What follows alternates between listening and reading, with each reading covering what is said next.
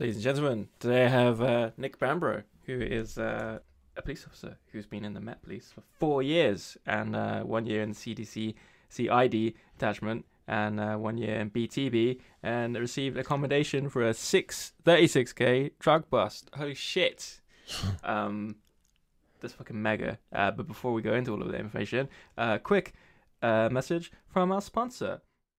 Whoa, this podcast is sponsored by Human Food. It's a nutrients-powered B12, vitamin D, vitamin C, iron, calcium, copper, omega-3, no added sugar, 14 grams of proteins, high in fiber, organic, smart food, Morty. 0% plastic waste, 100% compostable wrappage and packaging. Even the car is 100% carbon-free, Morty. There's no GMOs, no soy, no grain, no wheat, no dairy, no added sugar, no artificial sweeteners, no artificial preservatives, no artificial flavoring, no synthetic nutrients whatsoever, Morty. It's even vegan-friendly. You just subscribe to their website. They deliver the bars to your house. You put them in your mouth, Morty. You chew them and swallow them. Most people don't have these vitamins in their diet. They should probably just order them anyway. They also sponsor this podcast, so I feel obligated to tell you in this loosely made script in my room. So sign up, have it delivered, consume it. It's human food. I'm not doing it again! Okay. I'm going to keep that in just because it's really highlights how bad I am at this. Okay, so can we break down the abbreviations of everything that I just incorporated into your intro? Because I don't know where do you want to start? So the Met Police, as far as I know, is London-based police. Yeah, Met is just short for Metropolitan. Huh. Metropolitan Police. The Metropolitan of London. Working on the Metropole. So what does CID attachment mean? CID is Criminal Investigation Department. They are obviously part of the police. So each police service, for instance, the Metropolitan Police, will have a CID department made up of detectives. And they investigate more serious crime, as you would say. Things like burglaries, robberies, murders, rapes. They're just slightly better trained. On the heavy stuff. One would argue. Yeah, so I did an attachment with them for a year. I was what's called a police investigator, so I wasn't a detective. I am not a detective. That is a crip-off that I might decide to take, but not just yet. That would be so badass. Would you wear a trench coat if you did? No, they would just wear suits. Everybody's really friendly in CID. Do you know what it is? Like, when you're a PC, a police constable, your sergeant wants you to call them sergeant. You go to CID, it's like this huge culture shock, and you just, yeah, just call me Jeff. Okay, no, Jeff. Okay, Jeff. Amazing. Like, this is weird. I feel like I'm supposed to, like, respect the rank still, but yeah, I mean, it's so chill. I mean, I guess if you deal with heavy stuff like that, like the last thing you want to do is like have a hierarchy. Yeah, it's so weird. Like, from the outside, you think of like detectives, like, oh wow, they're really super serious, and like all the TV shows you watch. But no, it's like, you're right, Jeff. Yeah, okay. Yeah, Nick, what are you doing today? Yeah, Jeff, I'm doing this. Okay.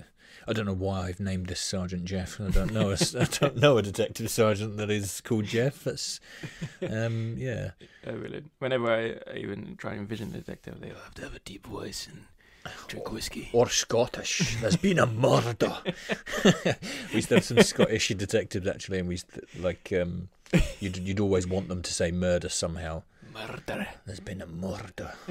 Brilliant. He's a murderer. It's just one of those like all-time classic lines, isn't it? Don't send me off on the Scott voice. They were like, well, set off certain audience members.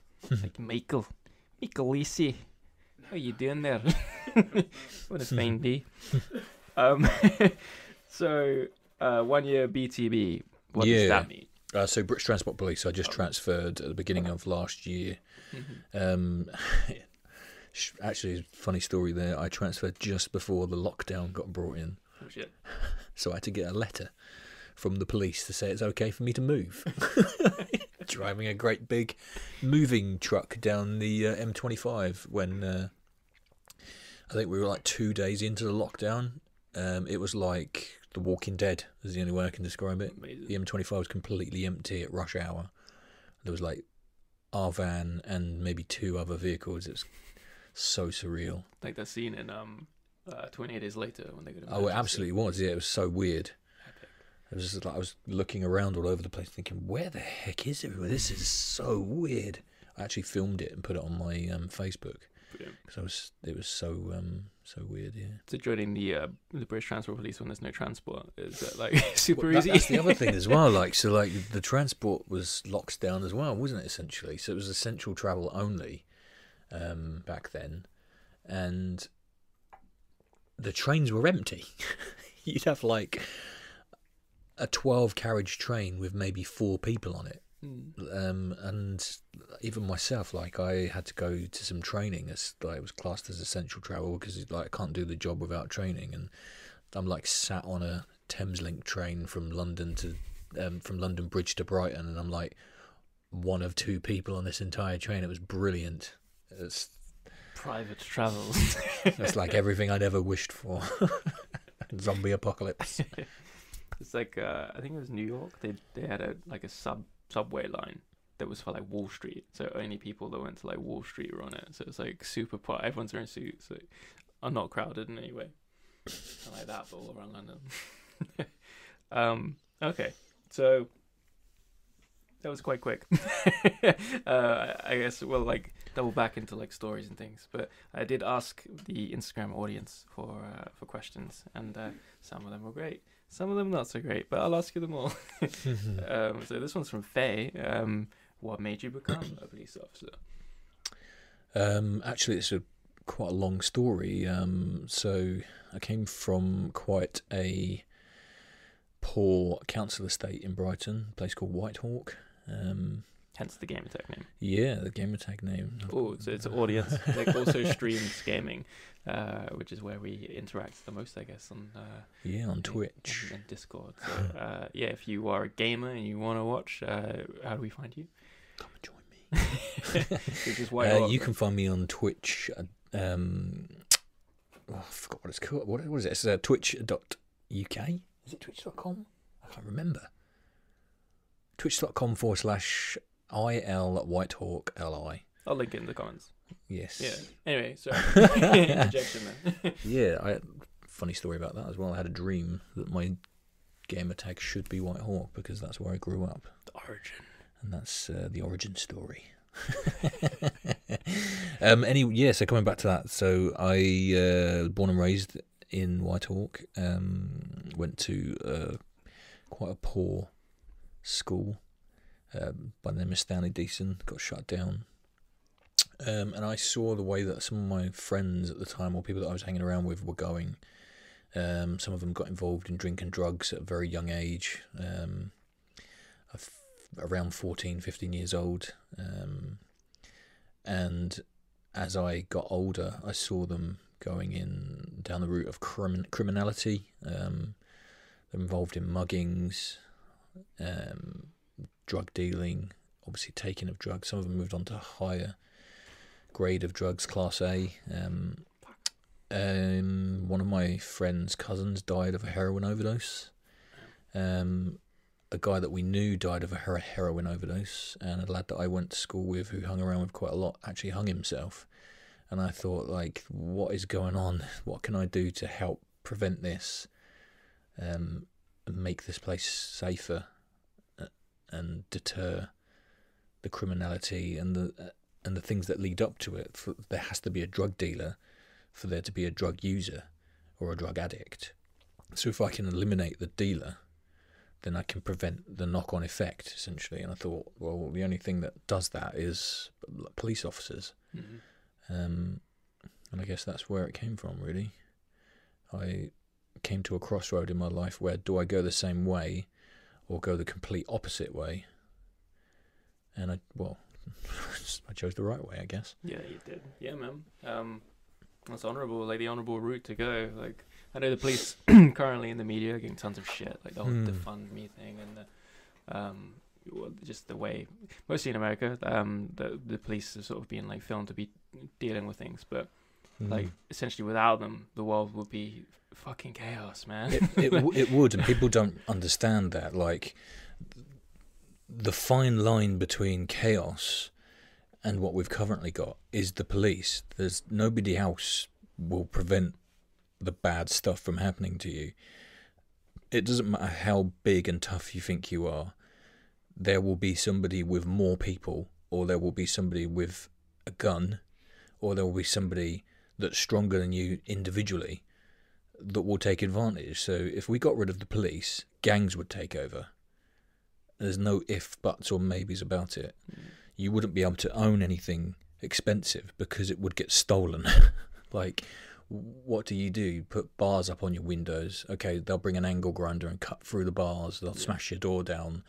They'll set fire to your house. Like, essentially, I mean, whether it's glorified or not, a lot of the South African guys that I meet here, particularly like when we did door trade, like the guys that kind of worked around, like the South Africans would paint this picture of South Africa of what I imagine England would be without police. Like you say, like if they can't get your stuff, they'll just incinerate your fucking. Like, I remember like working with a guy from South Africa. I can't remember his name. I think it was a Nomu.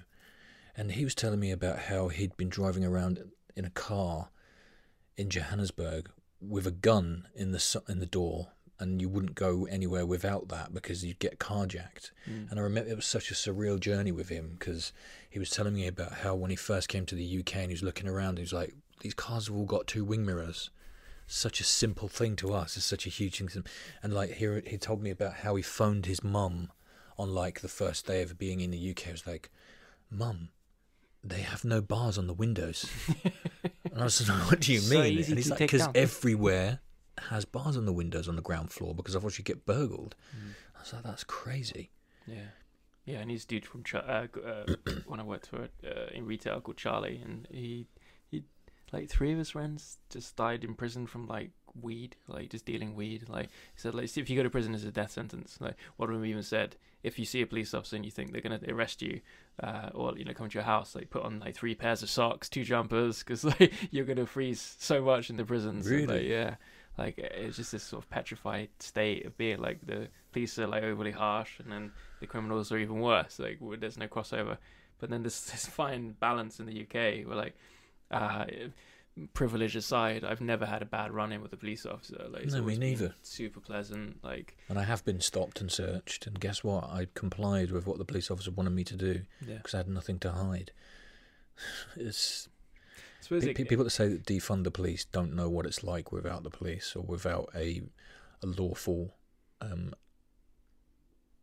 police service that police with the public, rather than like we'll go around demanding that people do stuff or we're going to beat them. I mean, you see some horror stories, but like in every single industry, you see horror stories. Like everything. Yeah, you do. It's just people. Humans aren't infallible. They make mistakes.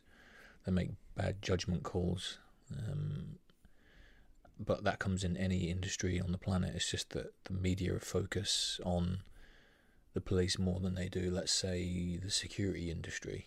Which I've seen some fucking horrendous things happen. I've seen some things as well, yeah.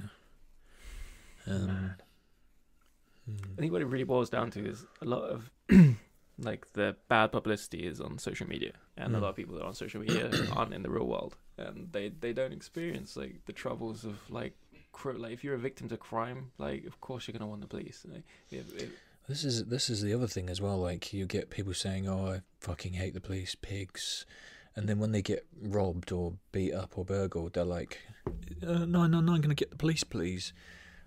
It's like you need them, whether you like it or not. Sometimes you're going to need them. Hopefully, you never need them. It's like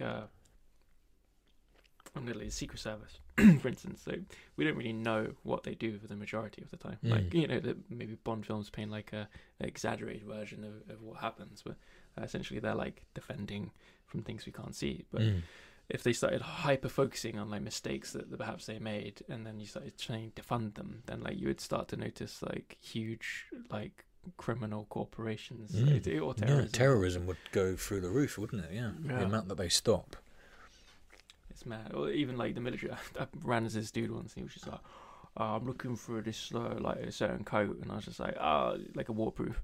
And I recommended like this army surplus like DPM one because it's camouflage or whatever, and like it was cheaper than the one in the shop that I worked in.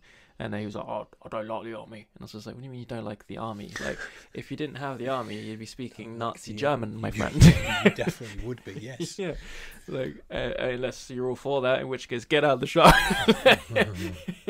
It's very bizarre when people like are anti-establishment. I do see where it comes, like for instance with psychedelics, because like admission to police here, I've done some psychedelics, and like I believe, and science is starting to believe too, that it's a cure for depression and PTSD and everything that we're seeing in this like increasing anxiety and depressions. The psilocybin is proven to like make it better. So like if people can't explore that because it's classed as like a bad drug, like much like weed was in California, right? Yeah. And then it got declassified. But it only got declassified because people continuously broke the law and took it anyway. So I mean, it'll be legalized in this country. Give it 2-3 years, I think. Yeah, I mean, it's coming very quickly. It basically is, right? Like I don't know anyone that's ever been sort of stopped for weed. What, in Brighton? Yeah, or God, I stop people all the time. Really? in London, yeah. So here's the problem. Like it is illegal, and possession of it is obviously illegal. But they've legalized it for medicinal purposes now in this country, haven't they? But the last I heard, and we're talking maybe a year ago now, because I don't actually deal with it that much in the British Transport Police. We deal with it sometimes. But not nowhere near as much as I did when I was in London. So I was told that GPs are too scared to prescribe it because they don't want to be the first one to do it, which is just weird. I mean, we've got to be clear, they're not prescribing the plant so you can go and have a joint. CBD. Yeah, exactly. Yeah, CBD oils. But I mean, my own personal opinion, and not necessarily my professional opinion, would be that it should be legalized. It's, from what I've read, there are proven benefits of it for certain medical conditions like arthritis and not multiple sclerosis, Parkinson's, stuff like that. Yeah, I don't know a great deal about it, but I do know that I've if you've got I don't think I've ever arrested anybody for being stoned in the street and fighting, but there's been plenty of people that are drunk in the street fighting. Yeah, it does seem bizarre that like the peaceful drug is illegal, and the one that causes the most aggro is like, yeah. I remember watching a program a few years ago, and it was saying that if alcohol was invented today, it would be a Class A drug and illegal. Yeah. And I remember watching it thinking it makes a lot of sense. Yeah, it's the impact it has on people's lives and behaviour. It is a psychedelic. Like it makes you hallucinate. It makes you create realities. Like if you're like blind drunk and in a shit mood, you can like I know, paint some picture of you and your missus like flirting with a guy. Like, I saw you flirting with him. Like, no, I didn't. Like, no, I definitely did. Like, that to me is worse than like, let's say, mushrooms, where you just see colours and like information, which is and you lay there happy. It's very odd, and I think that's where a lot of the hatred comes for police is like from that kind of community, like the progressives that want to like push the boundaries, which we need, but also like we're hyper aware that they can go too far, like Charles Manson too far. Oh god, yeah. Good god. Can people take LSD and then it's a fine line, isn't it, with everything? Because I had the argument once with somebody that I arrested, and I like to listen to people, so like I don't just dismiss anything that they say, and I do absorb quite a lot of information from them. And he was telling me about like, if I don't own my body, my person, what do I own in life? Yeah. So what I choose to do with my body should be up to me, surely. And I just thought, you know what, he does have a point. Like there is no law that says you can't take drugs in this country. It's the possession of them and it's the selling of them. Obviously, you can't take them without possessing them. I mean, unless you get somebody to throw it at you. Yeah, or accidental consumption. You walk into the woods. It's bizarre, isn't it?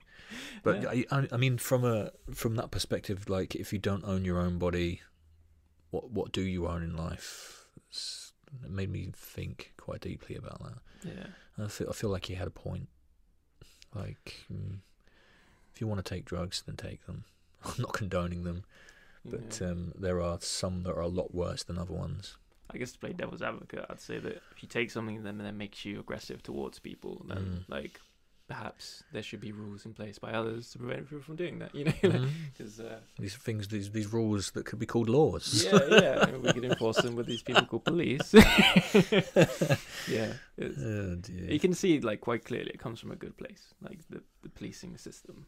And like anything, it does get abused, and that can be unfortunate. But I would rather live in a state where, you know, like I can interact with a police officer and ask for help, rather than just, I don't know, like let's say stereotypical like Russian mafia, where it's kind of like even the police don't. I mean, there are plenty of countries in the world where you can't approach the police. It's just like people don't want to. They're fearful of them. I'm glad we don't live in a country where that is the case. Yeah. I mean, I don't know many countries where you could go approach a bobby outside, I don't know, the Natural History Museum in London and ask to get a photo with them, and they'll put their hat on you, and do you know what I mean? I can't picture that in quite a great deal of other countries. It gets me into trouble. The few times I've left this country, I've assumed that the police force they're very unapproachable sometimes. I tried to do it in I think it was in Ibiza, and they were like, no. I was like, oh, okay, bloody hell. We'll get a picture with you then. Fucking armed as well. Like, in Egypt, it was terrifying. They had a fucking LMG. It's like, that's military grade weaponry. What do you need that for? But yeah, they live in the. Well, they do, don't they? That's the problem. They do need it, and that's another thing. Like, people should be grateful that we don't need that in this country, because that, like, even as a police officer myself, having been in Gatwick Airport with a group of mates to go on holiday, when the armed police walked in, I was on edge. And I'm a police officer, and I was just thought, why do you feel on edge? You haven't done anything wrong. That was quite a surreal moment for me as well. Yeah. But it's the amount of power that comes with that is. But that's why they're so highly trained in this country. Yeah. I mean, this is an interesting and a controversial point, maybe worth talking about. What do you feel about like weapons and being armed in this country? I think it's dictated by necessity. If people are going to attack the police with firearms and swords and acid and hammers, how do you defend yourself from a hammer? Because a baton or a nightstick, as some people call them, is not going to protect you from a hammer. No. You're going to have to tactically withdraw, they call it, essentially run away. Like irritant sprays are not enough in a situation like that. If you're lucky, you'll get them. If it's there's too many mitigating factors in that situation. If it's windy, are they upwind or downwind? Like, is it going to get you as well? Because some of them will spray back. Some of the better ones that they've rolled out now don't necessarily give much spray back. But I can tell you now, you don't want that stuff in your eyes. Like every police officer has to be sprayed with it in the training. And it's not nice. I thought that I would be able to, being a tough guy, I thought I could muscle through it, but I did not muscle through it. Eyes were tightly closed. That's reassuring. That it is. But if somebody runs at you with a hammer, do you have time to get it out? No. I mean, one might argue that even if you've got a gun in that situation, can you get the gun out quick enough? Just jump with it. Maybe you can't, but yeah. I mean, personally, I think police should be armed, but to a degree, I would prefer to be armed myself as a civilian. I think the Second Amendment in America, as much as it's hated, obviously because school shootings, maybe a stricter version of that. Like, it's unrealistic to think that your country will always be in this glorious state that ours is in. To feel vulnerable is a horrible thing, particularly when like things start to change rapidly. Like let's say, for instance, we go back to 1940s, and 14 miles away from this spot now, or 16 miles, is the French coast, and the Germans were there at one point. Like, as a civilian, if all civilians were armed like Americans are, like, the Germans would have had a fucking hard time getting through. Do you know what I mean? Yeah, that's one way to look at it, I suppose. Just as a country. The other argument is that by de-arming the public, the people that take the power are criminals because they're the ones that unlawfully arm themselves. I mean, thankfully, there's not that much in this country. So, at the moment, if you're listening to this in the future, which I hope you are, because did I do very well? We're experiencing free speech sort of disappearing, quite shockingly. And it's so, what, in the last month, we've lost Parler, a presidential leader of the free Western world, has been like social media like banned, which is like shocking. Like they've got Kim Jong-un and Putin on Twitter, but not Trump. Like I would argue that Trump is slightly less, aggressive and probably has killed less of their people than some of these other world leaders that still have free speech on their social media platforms. So it's obviously for like a ulterior motive. But like the mention of COVID, the mention of like any other data, just the questioning, like whether it be like conspiratorial or just curious, is all being like deplatformed. And I don't think deplatforming and we're just taking away someone's ability to communicate is the way forward. It's people, our ancestors fought and died for freedom of speech. It's very important that we keep it. I've completely lost my train of thought. The reason we got into that. We were talking about arming free speech. Yeah, there we go. So thank you for bringing that back. So the government, like I've always been happy to go along with what the government tells me, because they've always had my best interests at heart, right? Because they're our government. But I've also noticed that governments can change hand, like, and then with that, they don't no longer represent you, maybe, and then like maybe you wish you were armed. Like, so Ukraine, for instance, when Russia annexed them, and all because of their president saying he was going to join the EU, and then last minute he switched over and tried to join Russia, and then there was this uprising of students, and they got, it wasn't even the police at that point, it was like Russian like SWAT team, like mobs, and it turned into a war. And there's a classic example of like people that paid taxes towards the government and hoped that they represented them suddenly turned on them, and then they had to arm themselves with sticks and then like build fucking trebuchets to fire at the police lines.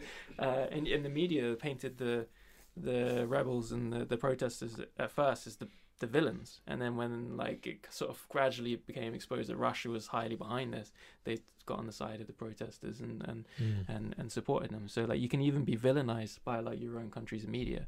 So to me, that was a highlighting factor that like maybe like as much as we love and trust our governments, we should also have some independent security.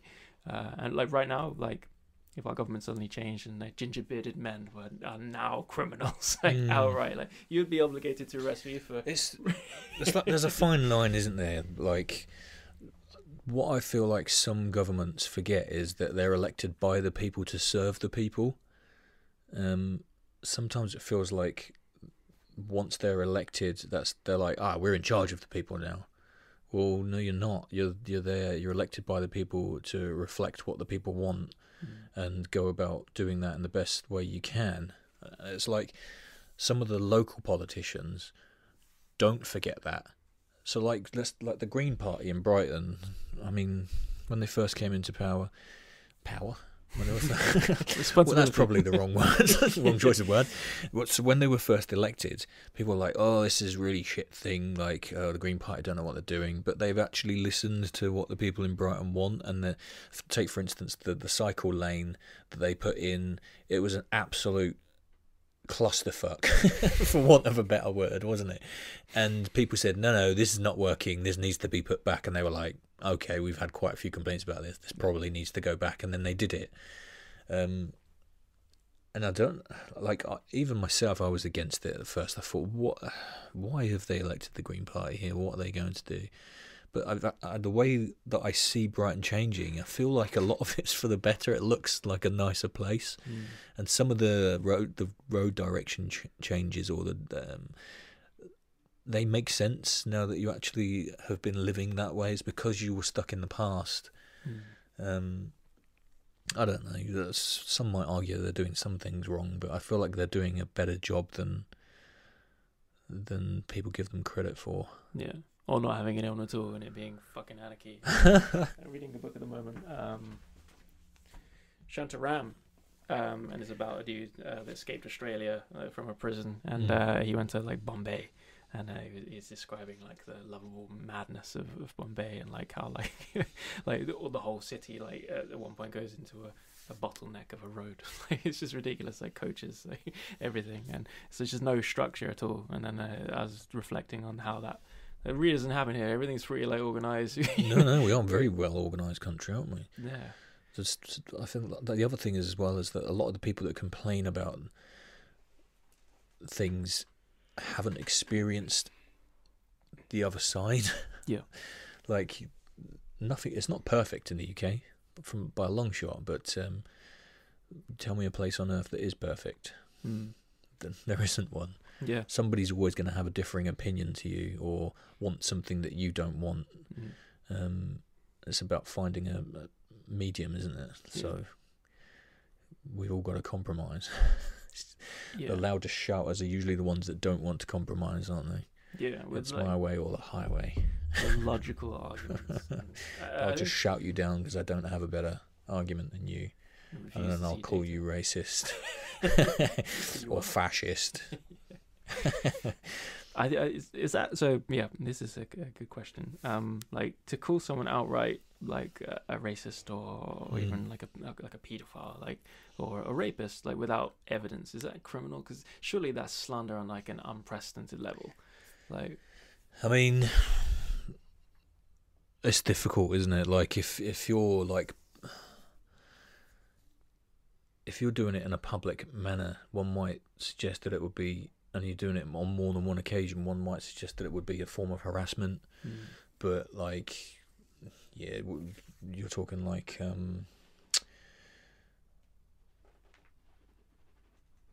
you're talking about like what's it called? Fucking hell, I forgot what it's called.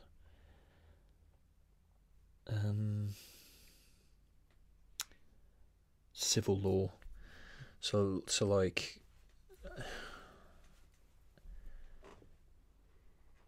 You can get away with calling people a lot of things, can't you? Yeah. Without evidence. But, yeah. So context matters a lot, right? Like, in the environment, but like, so for instance, someone that's running as a candidate for this presidency, like, they're obviously going to get called every name under the sun. But yeah, it's all about the context and what you've got to, like, back that up. If you're going to start calling people paedophile, you better have some evidence to back that up. Because you're going to ruin their life. Yeah. Like, and it's this odd world where, like, that person can then no longer retaliate. Like, you know, someone accuses you of being a rapist, which to me is probably, like, one of the worst fucking things to be accused of. Like, based on absolutely no grounds. Just, you know, so a guy in a bar, right, calls you, like, all three of these horrible things. You can't hit him because that would be like, I mean, it's kind of antagonized. No, yeah, you definitely can't just be hitting people like that. In a way, you kind of have to just put up with it, don't you? Which is not the way that you think it should be. It's bizarre. We should bring back dueling. Yeah, I challenge you to a duel, sir. How dare you besmirch my name with suggesting that I'm a sex offender? No, it's that's a tough one, isn't it? Because you'd want to. I probably should just suggest that they're a madman. Who is this madman? I don't even know who you are.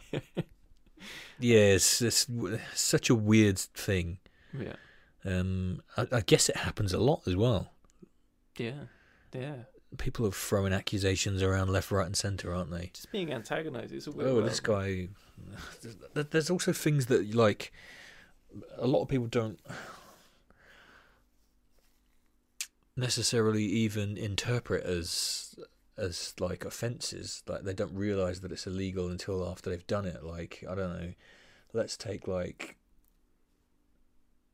slapping a girl on the bottom, which is essentially it's a sexual assault. Like, you can't do that. But like, how many men or women for that matter have been slapped on the bum or been pinched in bars and nightclubs and as a doorman, guys grabbing my butt. Like, you just sexually assaulted me. Like, again, it comes with how the person interprets that. It's but yeah, essentially, You just sexually assaulted me. I've even had it happen to me as a police officer. You just sexually assaulted a police officer. Like, where do we go from here? Yeah. And sorry. I thought it was all right. No, it's not all right. Like, do you enable it? Do you let it go? Yeah. Well, yeah. Like, cool. I mean, I let it go because I don't know. I just put it down to a gross lapse of judgment in error. Yeah. Yeah. Get my words all twisted. A gross lapse of error of judgment. There we go. Wisely put. Yeah, I mean, I've been subjected to, and I remember alcohol again. Class A drug. Yeah. I once vented to a few girls that were talking about like the sexual theatre and like how intolerable it was for like flirting or being around, because they were pretty girls and they got constant attention for being beautiful people, and they resented and hated it, and that's fine. But I also know girls that like fucking love it and adore it, and it's like it's hard to read. And there was that French actress that she got deplatformed immediately, freedom of speech taken away, because she was arguing that how are men meant to like pursue love interest if they can't flirt, and like all these methods of flirting are considered like essentially it's kind of like a form of Marxism where you just keep sort of going down the tier of what is acceptable until there's nothing left. Like absolutely. We take away like hey, can I text you? It's no longer acceptable to like how do you get their number now? Do you kiss someone? Do you know that actually reminds me of a case that I had to deal with, and it was a woman who had reported what she thought was stalking. So basically, she'd seen a guy on the same train as her daily, and he got off at the same stop as her. And whilst on the train, he'd made eye contact with her a few times and sort of like winked at her and smiled. And she thought that it was stalking. Now, I'm not saying that stalking doesn't go on, but in this case it wasn't. And I suggested to her that perhaps this guy thought that she was attractive and that maybe she should ask him, like. And I never heard from her ever again. She just like it didn't click in her head at all that this guy might have just lived in this similar area, worked in the same area, so that's why he's getting the same train as her every day. And the fact that he looked at her and caught eye contact with her and smiled at her was because he found her attractive, or like found some common ground there of we get the same train. Like, I never heard from her ever again. So it must have been that it's just we've set the public up for like they're so protected that everything feels like a crime, or and they don't know how to deal with everyday life anymore. Like, I don't know. There's social like ineptitude, if that's the thing. Like this guy. I feel like social media and online are a lot to blame with that. Yeah. Because it takes out all of the like, even like small things like facial gestures, like smiling or like frowning. You can't tell the tone of somebody's voice through text, can you? No. So yeah, I feel like a lot of it's so weird. We're so connected but so disconnected at the same time. I mean, essentially, this is why I started podcasts, because it's like the art of conversation has disappeared. Like, it is, because it's all text based now. Yeah. Or there's no consequence. You can talk to somebody like a piece of shit down the Xbox or PlayStation or PC, and nothing happens. But then you talk to somebody like that in reality, they punch you in the face. Yeah. And then you're calling the police and saying, hey, this guy punched me in the face. Well, what happened? Oh, well, this guy just fucking called me an absolute dickhead to my face. I took exception to that. You can't speak to people that way, so I gave him a slap. Yeah. You almost feel like saying, well, you deserved that, didn't you? The way you spoke to him, having just watched the CCTV back, you're like shouting and screaming in his face and called him a cunt, and then he slapped you. Is that classed as aggravated assault? It's like, but you have. It's so difficult, isn't it? Yeah.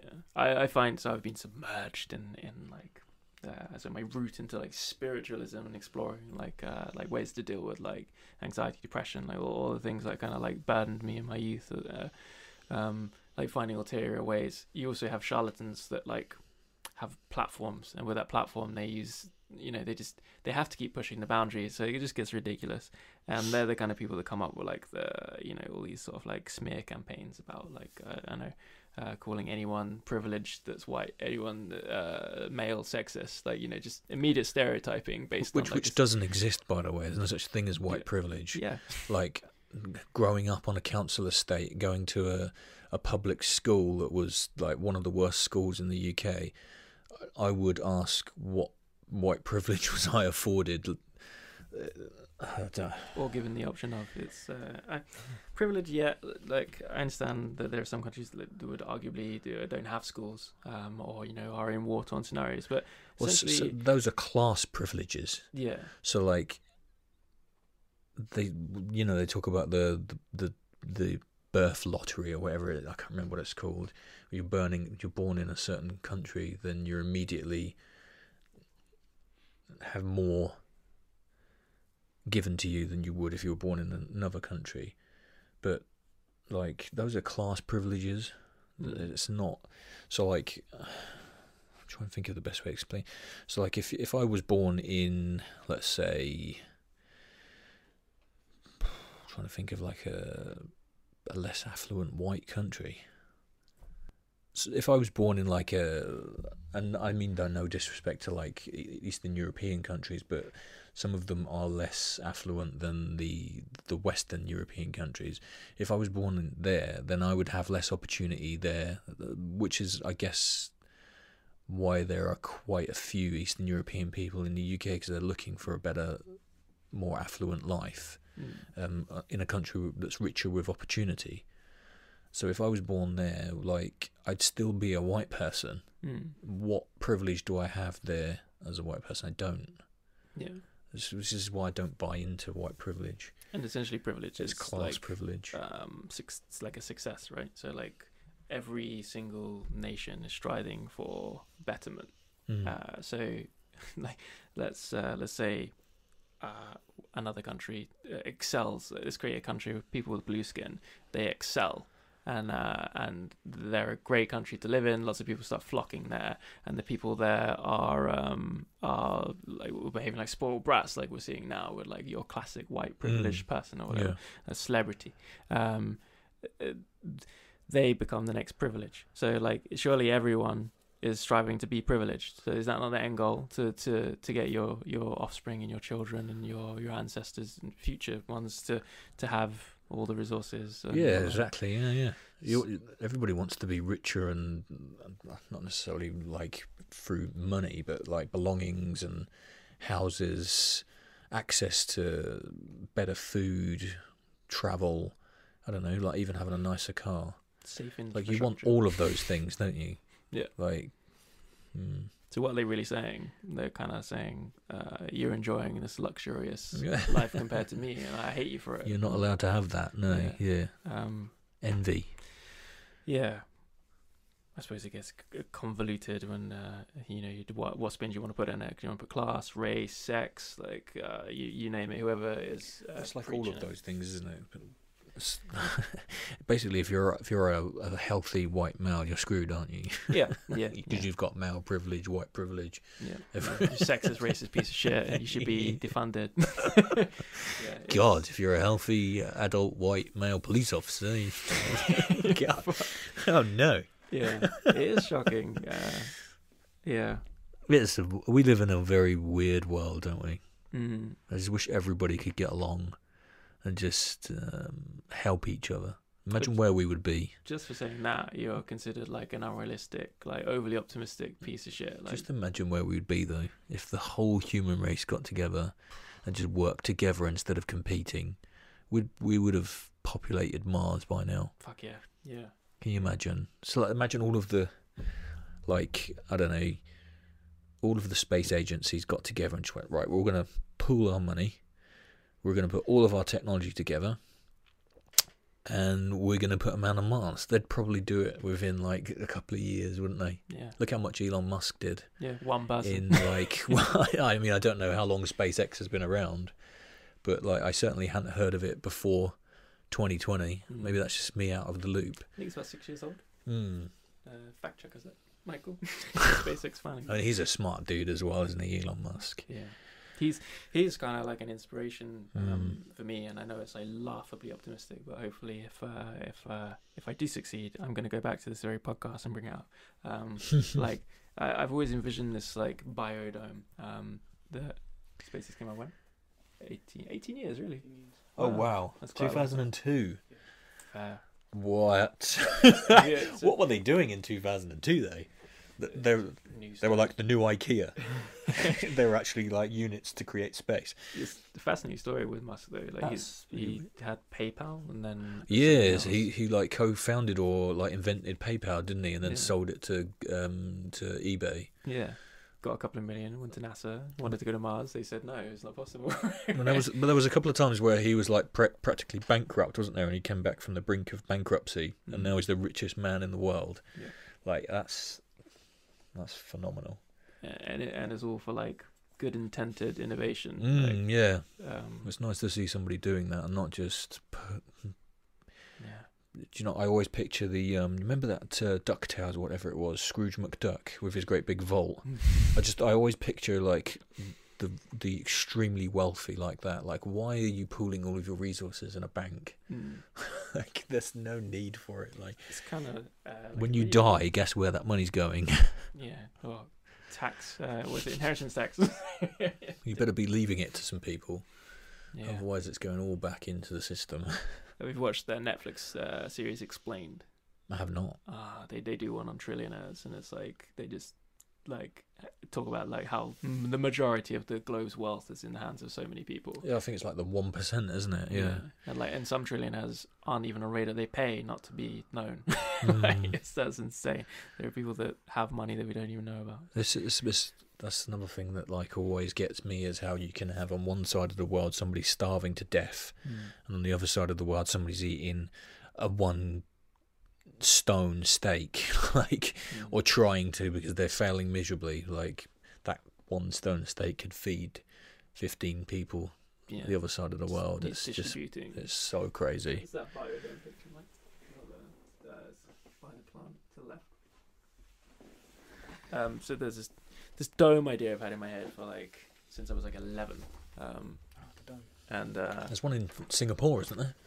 Yeah, I'll say the Eden Project, but like, so this specifically, right? So I'll upload a picture to the screen. But on Red Nose Day when I was a kid, they kept saying, "Oh, we keep donating money, but you know, it doesn't do anything." They said it was like a joke, but like it doesn't. Like, Africa is still this like fucked up place, so there's not enough water. And I was like, well, like, you know, I've heard scientists talk about how we don't have a water problem. It's funny, we have a salt problem. We can't separate the salt from the seawater because it takes too much energy, and it's not cost effective. So I envisioned at the grand old age of like 11, of like, you just channel in the seawater for a couple of miles into a reservoir, and then you put an algae in it, and there's a certain algae that creates 90% of our oxygen on the planet. So you cultivate that in this reservoir and you trap it under an Eden Project like dome, and then the condensation separates the salt from the water. It gets trapped on the inside, and then you use it to harvest, grow crops, and you put that in every country that fucking needs one, as many as you need, and you grow food and give clean water to people within it, and you house structures around it. I was like, why is no one doing that? And because nobody would profit from that. Exactly. That's why. And then you think of people like Elon Musk, like, no one's going to profit from him going to Mars, really. It's like an ego thing. And like, imagine if Elon Musk decides to do that instead. And I was like, holy shit. Well, like, I mean, to get in a room with Elon Musk and explain that idea, like whether it be laughable or not, like, I think the science is there. It's pretty straightforward. You know, we can pipe oil around the countries, but not fresh water. It doesn't make sense to me. I know that certain countries are kept fucked, but like, as we evolve as a race, civilizations, we're going to have to fix these places. So I'm all for it. And it's like, again, this is the laughable bit. If I can grow through my skills socially or art or whatever thing I can latch onto and try my hardest to get a platform where I can like fund something like that, crowdfunding, like that's my goal. Like that is my purpose, to be just to to get that in the head of someone. Hopefully someone's watching it right now that can make that, because I'm not an architect, I'm not a scientist. Somebody gets the Nobel Prize for that in 20 habits, years' just time. fucking safe for fucking human beings. And doesn't give you any credit whatsoever. No, this was my own idea, completely my idea, and definitely didn't watch podcast in 2021. No. Yeah, Alex, what? No, what are you talking about? No. Never heard of him. Yeah. God. Yeah, I mean, like I say, even if I don't get credit for it, like, I would rather it happens. Like, someone will come up with something probably a lot more genius than that. But the thing is, like, Singapore have done stuff like that, haven't they? So that they were one of the most polluted cities in the world, or maybe not one of, but like certainly in the middle somewhere. And now it's like the greenest city on the planet, isn't it? Yeah. They've got one of my mates actually lives there. A lad called Joe that I used to go to school with, and he's just like, it's incredible here. Like, I can't explain to you how good it is here. Like, there's no litter anywhere. Everybody obeys the laws. It's so clean. So I started reading into it, and like their rivers have started to get, well, they're booming now, but they're like their natural wildlife has come back. They've got like one of the most, I think it's they've got the most species of tree in the world in one area, because they've just like brought them all in. That's this massive biodome. I forget what it's called, but it's like I was watching it, I was thinking, wow, this is like gone to the top of my list of places I want to go and visit and see. Yeah. Like, it sounds like a utopia, but I would imagine there's obviously things that he doesn't see or hear about that go on, but yeah, there's a cost to it. But if the cost is saving the earth, I'm all for it. Like, fuck it, I don't care what. I was even looking at the way that they recycle. It's like they burn down all of their the waste that can't be recycled into an ash, and then they bury it under a lake, I think it was. I don't know how long that will last, but it's crazy the amount of money they're investing into like a greener city. Well, it's sort of like undeniable, like with the whole global warming and just like just the way the world is, and like, I don't know, when I moved from where I'm from as a kid, which is like a garden city in like Hertfordshire, I came down here. I was like, I like it here, but it's really not that green. And then I started. No, it's not very green, is it? It's getting better. It's just fucking. Well, you want to see? Yeah, London's like bleak. God. Like, when I used to come down here for weekends and stuff, because obviously my fiance lived down here, so I would still come down to see her. I would take pictures of like the Downs and some of the areas over by the Seven Sisters, over even at the back of like Peacehaven and Saltdean. I'd send them, and they'd be like, "That's not Brighton." And I was like, "Yes, it is. This is the Downs at the back of Peacehaven." I'm walking the dog there right now. No, that's not Brighton. Yes, no, it definitely is. Brighton's by the sea. Because all you see in London is grey. Like boxes to die in. I dated concrete jungle, isn't it? Yeah, as they say. It's at Ealing Broadway. Dated a girl, and her mum and her lived in this like box flat, and like in a tower block, and next to a tower block. And and people aren't. This is not how people are supposed to live. You're not supposed to live on top of each other. No. You're supposed to live in close knit communities where like everybody gets on and knows each other and trades with each other. Building relationships where like we're sort of identifying where all this social like moronicness has come from, where like people don't know how to talk to each other anymore. They don't know their next door neighbour that they've lived next to for 5-6 years. So I remember doing like house calls where I would have to do, I don't know, house inquiries for a burglary that happened down the road, and you'd knock on the door and the person would be like, "Oh no, I don't know them." Like, what do you mean you don't know them? It's your next door neighbour. How long have you lived here? 12 years. And he's lived there for 17. So what? Never interacted. Like, or you knock on the door and they answer the door and they don't speak English. All right, okay, fair enough. You don't speak English. How long have you lived here? 7 years. 7 years you've lived in the UK without speaking a word of English. Like, I don't understand. This is incomprehensible. Like, if I moved to another country, the first thing that I would do would be learn the language of that country, because I need to need to learn that language to communicate effectively with people, and people just don't need to or don't care to, because like why would you need to speak the native tongue of the country you're in? It's very bizarre. That was like a huge culture shock, almost, like, for want of a better word, to me. Like, the amount of people that live in this country, like specifically London, because I don't obviously wander around knocking on people's doors elsewhere, and they answer and they don't speak English. It's just so weird. And I'm not saying like everybody on earth should speak English, but if you live in England, you should speak English. If I lived in Germany, I should speak German. Yeah. Or enough to get by and communicate with. Yeah. I don't know. Maybe it's just me.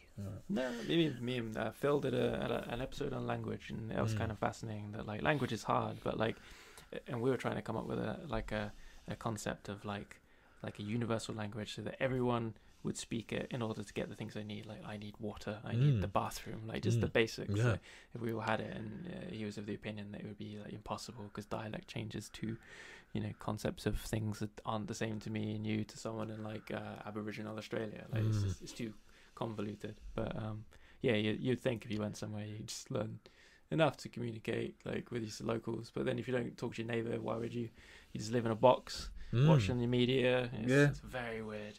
That comes back to like we're so connected but disconnected.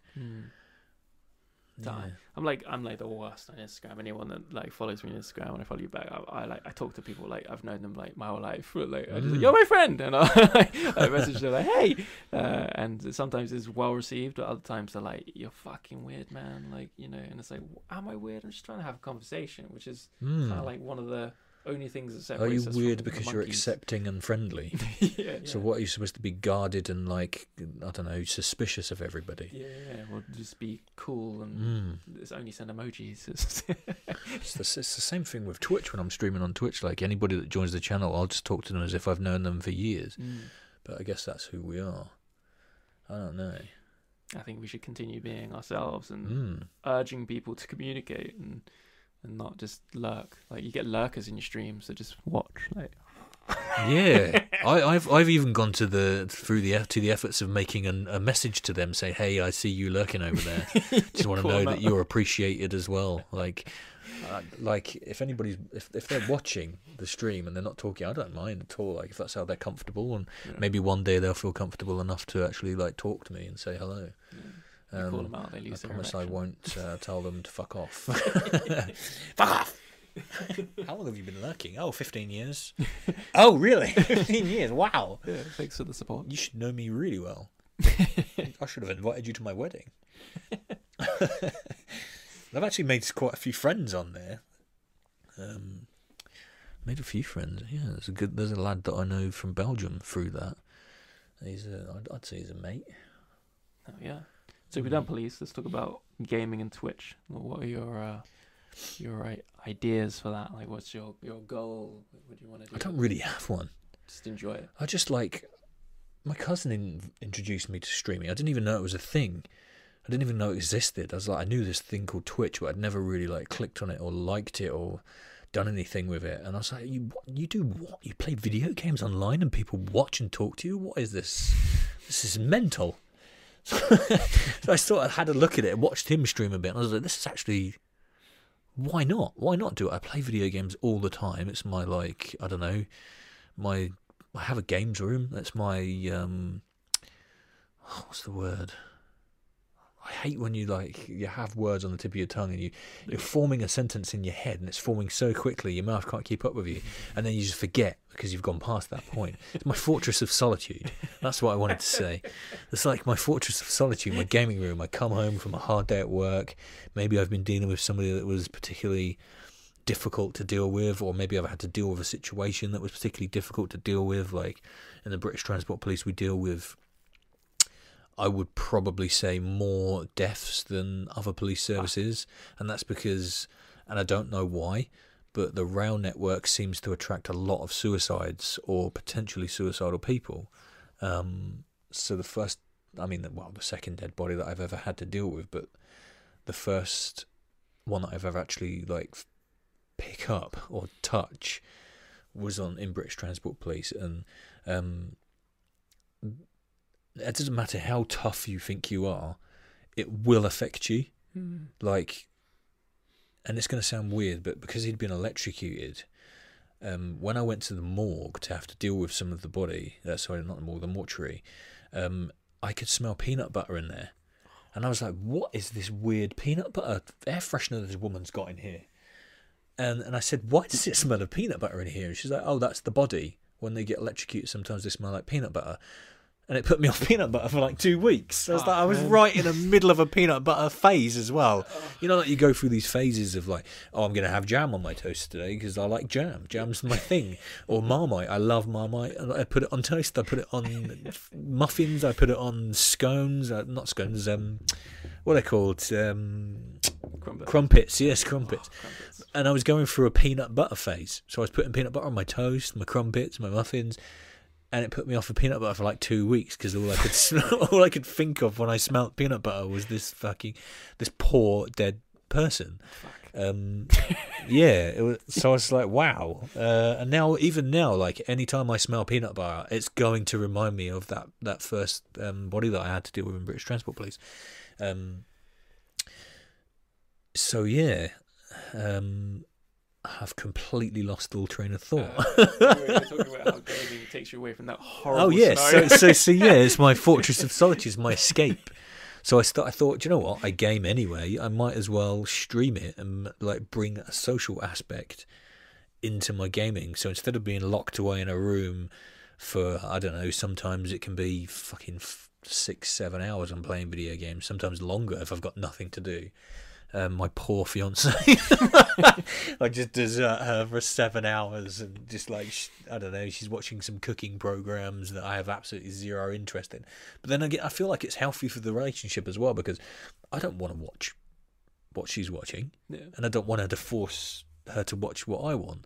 So I'll just let you do your thing and I'll do my thing, and we have a very healthy relationship from it. Independence. I lock my door so she can't come in. No, I don't. I don't do that. So I just thought I'll bring this social aspect to my gaming, and so I started streaming. Yeah, and just over a year later, just about to hit my 200 follower goal. So go follow me on Twitch. Do it. Yeah. And I've made friends through it. People I would never have met in real life. Like, I met a guy, I say met, but spoke with him online, from Holland. Never would have met him. And sadly he passed away, but he was a really nice guy. Like I say, the guy from Belgium, Soul Arbiter, if you're watching. Name dropping. He's a great lad. Would never have met him. And others. I don't want to name drop them all. They know who they are. They're in the Discord channel. I really appreciate them watching and engaging with me. It's kind of like building the community even when there's walls up, right? Like, you know, we're just talking about how neighbours don't know their neighbours, but like, we don't only just know our neighbours, but we know like people from other countries and like build communities. Yeah, exactly. Yeah, like that's how you're supposed to live life. I know my neighbour. He's also my landlord. But yeah, he's a decent bloke. Yeah, it's important. Like I actually showed your stream to a friend of mine who's female, and she was like, I just don't get it. And I was just like, no, I don't get it. Like, I'll be the first to admit it. I don't watch other streamers. Like PewDiePie entertained me for many years. I watch the only person that I will watch that I genuinely find interesting is Dr. Disrespect. There are a couple of others that I kind of like flick into their channel every now and again, like Tim the Tap Man, because he's hilarious, and Nick Merckx because like him and Tim the Tap Man, I don't know, they've got such good chemistry with each other. Yeah, and I'm so disappointed that Dr. Disrespect got banned from Twitch for like what appears to be no reason, because they also have such good banter. But I've tried watching other people. And I just can't get on with it. I try to chat to them. It's very dependent on whether they engage with their chat. Because as soon as somebody comes into my chat and says something, I will engage with them straight away. Because I know that if you're in chat and you talk to somebody and they don't reply, like I just think, well, fuck this guy. I'm going to go watch somebody else. But like I said, I don't understand the watching part of it either. I'd much rather play the game. You're old enough to have your like character like ingrained in you. You're you, and like you always will be you. But like when you're a young guy, so I remember when I was like, I don't know, 10 or 11, I'd watch my older brother play video games, and then like I needed to watch him do it to like for inspiration, because I didn't know what the fuck I was doing. And, And then when I got a bit older, I watched PewDiePie play, and then like just seeing how he played was totally different to how I played. Yeah. And he was funny, and that gave me something to talk about, and it just helped me with social tools to then to interact. And I think if I discovered it at a younger age, I probably would have been the same. But I feel like because I discovered it when I was like, so what? I'm 40 now. I'm 41 next month. I discovered it when I was like 39. I've already established my own character and how I play games, and whether that's wrong or right or wrong, I'm enjoying it. So yeah, I have learnt some things with like Call of Duty and stuff like that, stuff like movement, and perhaps I was more static before than I am now, and coming at people from different angles and stuff. So it can like improve your game. Yeah, I agree with that. Yeah, your cognitive abilities as well. Like so people like you mean video games in as a whole, yeah. Like people, do you know what really baffles me? And sorry to take over your podcast. No, do it. When people say, "Aren't you too old for video games?" or like, "You're never going to learn anything from video games." Well, actually, my entire geography comes from Total War. Yeah. I hated geography at school. I didn't want to learn that boring shit. Yeah. I thought to myself, why do I need to know all of this stuff? I learned it all through Total War. So like, I didn't know that Portugal was on the west coast of Spain until I started playing Total War in like I don't know 2000, because I wasn't interested in fucking geography at school. Yeah. The only thing I wanted to do at school was meet my mates, do PE, and that was pretty much it. Like wing every class and get through it and just get through my day, because I was so focused on leaving school and getting a job and earning money. And now I've left school, I'm earning money, and I've got a job. I wish I was back at school. So if you're at school right now and you're wishing, I can't wait to leave and get a job, no, please enjoy it. School's the best years of your life. Once you start getting that money, you start getting responsibility. Yep. And anxiety, and yeah. But unless you take mushrooms, and that's why you have a gaming room where you just shut the door. The world's not there because you're in Night City on Cyberpunk 2077, and you can do whatever you want. Yeah. I think you're on something there with the education. Like Age of Empires taught me everything about history and what came with. So let's go back to I know when did Age of Empires come out? I was probably 9 years old, something like that. Like, it was subconsciously teaching me all of the history of these countries. That it is. Clicking. They're very educational, those games. Yeah. So honestly, I would not have a clue about the geography of Europe and North Africa if it wasn't for Total War. Like, it sounds so bizarre a thing to say, that you've learnt so much from a video game, but I have. Yeah, even like science and physics, like from other games, like so our grandparents, they played like chess or all these board games. Like, to me, that's kind of like agonizingly boring. Incidentally, my gran got me into video games. Yeah, it is freaking genius. She's still, as far as I'm aware, she still plays. My granddad played like what was my granddad into? He was really into Halo before he passed. Oh yeah, like. Sometimes when I tell people that as well, they're like, "Your granddad played video games? What?" Yes, he did. Yeah, my gran got me into video games. Like, I remember the first console I ever saw was my uncle, my Uncle Billy. He had an Atari. I think it was an Atari. It had like a fake wood grain on it, and that's how terrible it was, with a little joystick with one button. But then my gran got me into gaming because she had the ZX Spectrum. It used cassettes to load the game, so you'd have to load a game for like half an hour, 20 minutes, and hope it didn't crash, because you've got to reload the whole game for 20 minutes again. People don't realise how lucky they are these days. Yeah. Instant play. Yeah. Like, takes like 10 seconds, and they're like, "For fuck's sake, this loading screen!" Your loading screen's 5 seconds, my friend. Mine was 21 minutes. Yeah. Yeah. Oh god. The graphics was crap on this new game. Like, no, Tomb Raider. Graphics. You go back to 1987 and tell them the word graphics, they'll be like, What do you mean graphics? Like there's a square moving, and I'm moving some rectangles to stop the square from going off the screen. This is the graphics we've got. Yeah. God, Pixels. Yeah, the kids have got it easy these days. But yeah, for sure, it's a good thing. Gaming, but I can't really see anything. I've never identified anything bad with gaming. Maybe Grand Theft Auto encouraging a bit of crime. Like maybe. See, I don't even think that's a thing. Like people try and blame video games for violence. Like what?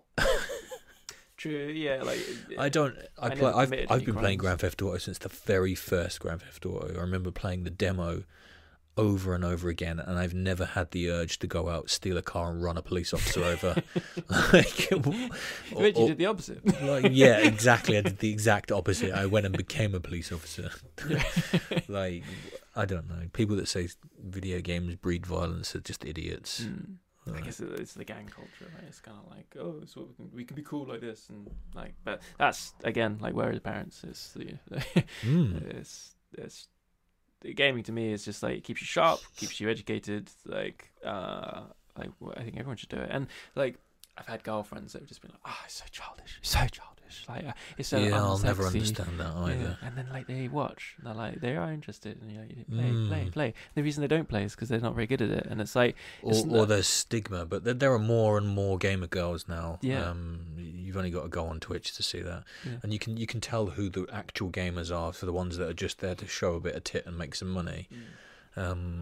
There are plenty of good gamer girls out there. They're actually better than a lot of the guy players. I don't think any of them are better than me, but you privileged white sexist. Oh dear. I mean, mate, I'm up for the challenge. If anybody wants to challenge me to some Call of Duty, or you probably will beat me because I'm not that great. But yeah, do some live one-on-ones. My excuse is I'm 40 years old now, and my reflexes are not what they used to be. Or I've got shitty internet. That's always a good one. Oh, I'm lagging. Yeah, I got some lag there. That's why you killed me. Yeah. Does it look like it? Well, it won't because it's no. On your screen it looks fine, but on my screen, like I shot you first. Yeah. Or you're hacking. That's my go-to complaint as well. It's kills for Phil stream. Hacks. That's the most said word on my Call of Duty streams. Hacker. That game. Definitely a hacker. He killed me. Yeah, definitely. Didn't see me running around and smashing doors open. Using no tactics at all. Yeah. Okay. I bypassed a few questions about the police, so maybe we come back to them. Yeah. What time are we on as well? I'm always intrigued. It's been an hour already. Wow. If you want me to go over and talk about the police more as well, I can. It's just yeah. How often do I have a police officer on my podcast? Not a lot. So yeah. So Matt said Matt Delaloy says not to say this, but have you ever used your cuffs in the bedroom? No. They're far too painful. People don't realise how painful handcuffs are until you've got them on.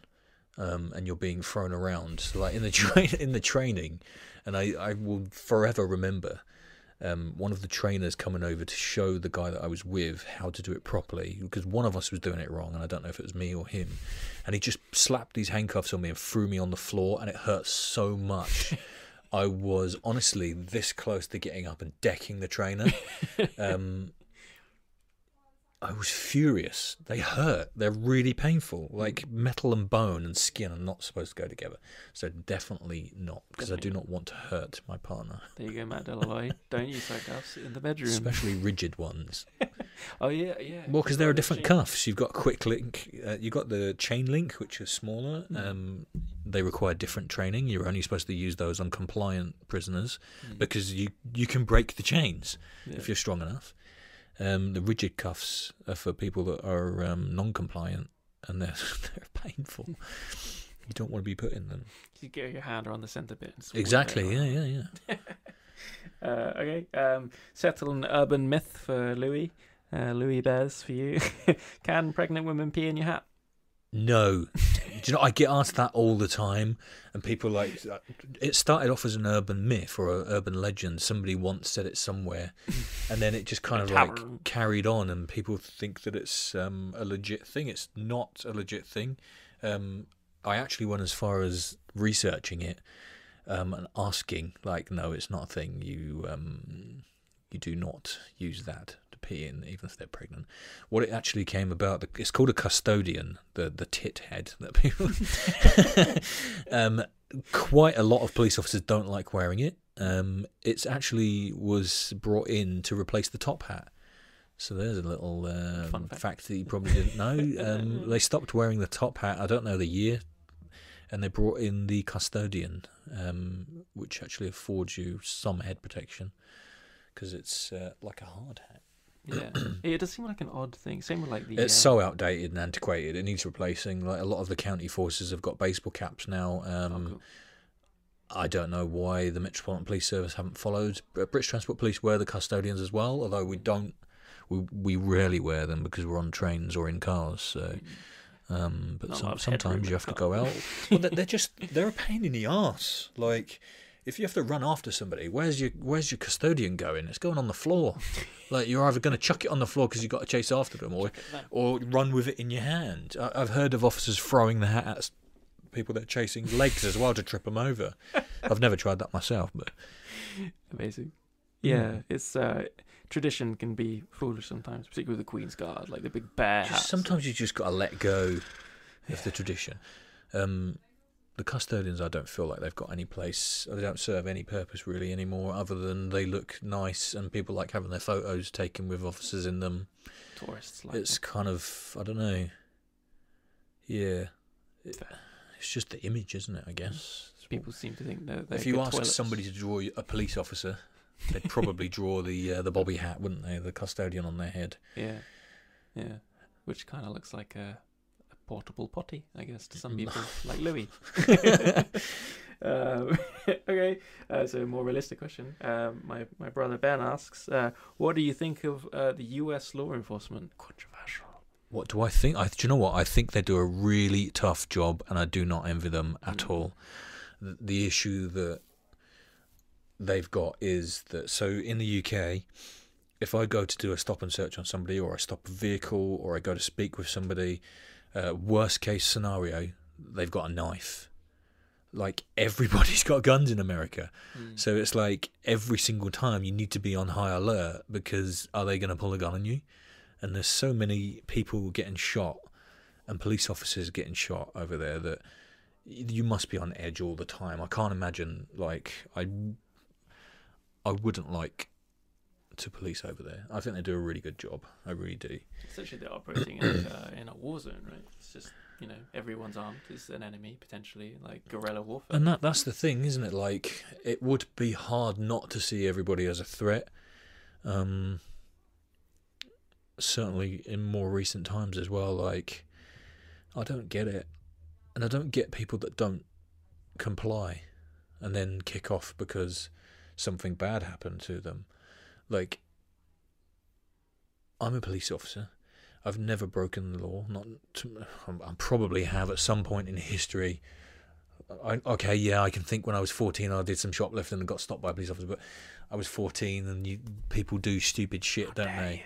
No, I got my name taken and everything, and he came around and visited my parents, and I was like crying because I was like, oh my God, I'm going to go to prison. But luckily I never did. I think I might have been even younger than that, like 12 or something. And it was stealing a packet of peanuts, believe it or not. So one of my friends was like, oh, I'm hungry, I'm going to go in here, and he stole some crisps, and I was like, oh, he's really edgy and cool, I'm going to steal some peanuts. And then we got caught, like, the police installed a social lesson in you. Good God. Yeah. I mean, great. The way he treated me was so fair that that probably had some reflection on whether I chose to become a police officer or not. Because if that had been a negative experience, I would have thought, like, you know what, fuck the police, they're all assholes. Yeah, but become a peanut thief. I feel like, so if as a police officer, if somebody pulled me over and asked me to show me your hands, I would show them my hands because I want to show them that I'm not a threat. I'm not going to go, do you know what, fuck you, and start putting my hands in my pants or in my jacket, because you're going to escalate the situation. You're going to present yourself as more of a risk. And that person, the police officer, guess what he wants to do at the end of the day? Go home to their family or friends and then go to bed. They don't want to get hurt. None of us want to get hurt, or they don't want to hurt people. Like, the last thing on my mind when I go to work is, oh, who am I going to hurt today? Like, I don't even want to talk to anybody. I just want to go do my work and then go home. Like, yeah. It's odd. It's a very social job. That's probably why I'm so antisocial in my private life. Yeah, you say that, but your online social presence is like prominent compared to most people. It seems like the people that have an issue with it are the antisocial people, the people that only exist on Instagram and Facebook, and like they don't go out of the house. The ones that shout the most. Yeah, but like they do this thing, not even really shouting. I don't think they've got the courage to do it. It's just armchair warriors who keyboards. It's almost.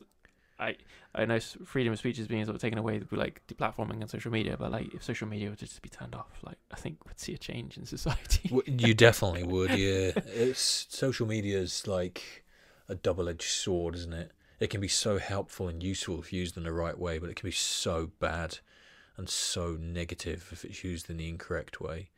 And there are so many different variations of like using it in a negative way. Like the far right use it equally as badly as the far left. Yes, you can say anything about anyone as well on there, can't you? Without any real implication or repercussions. Sorry, not implication, repercussions. Yeah, it's an ugly world, but it's not a real world. That's the thing I have to, because I spend a lot of time on it for like my social media presence or you know, any of my business or like the art side of things. Like I need to talk to people and like see if they want to collaborate or like join or sign up or whatever. So it's a lot of talking. And what comes with that is like pleasant interactions. But now and again, I'll come across someone that is just unreasonably cruel, and it will affect me. And it's like I should be stronger, but at the same time, like, it's hard not to focus on them things. Celebrities do it a lot. Yeah.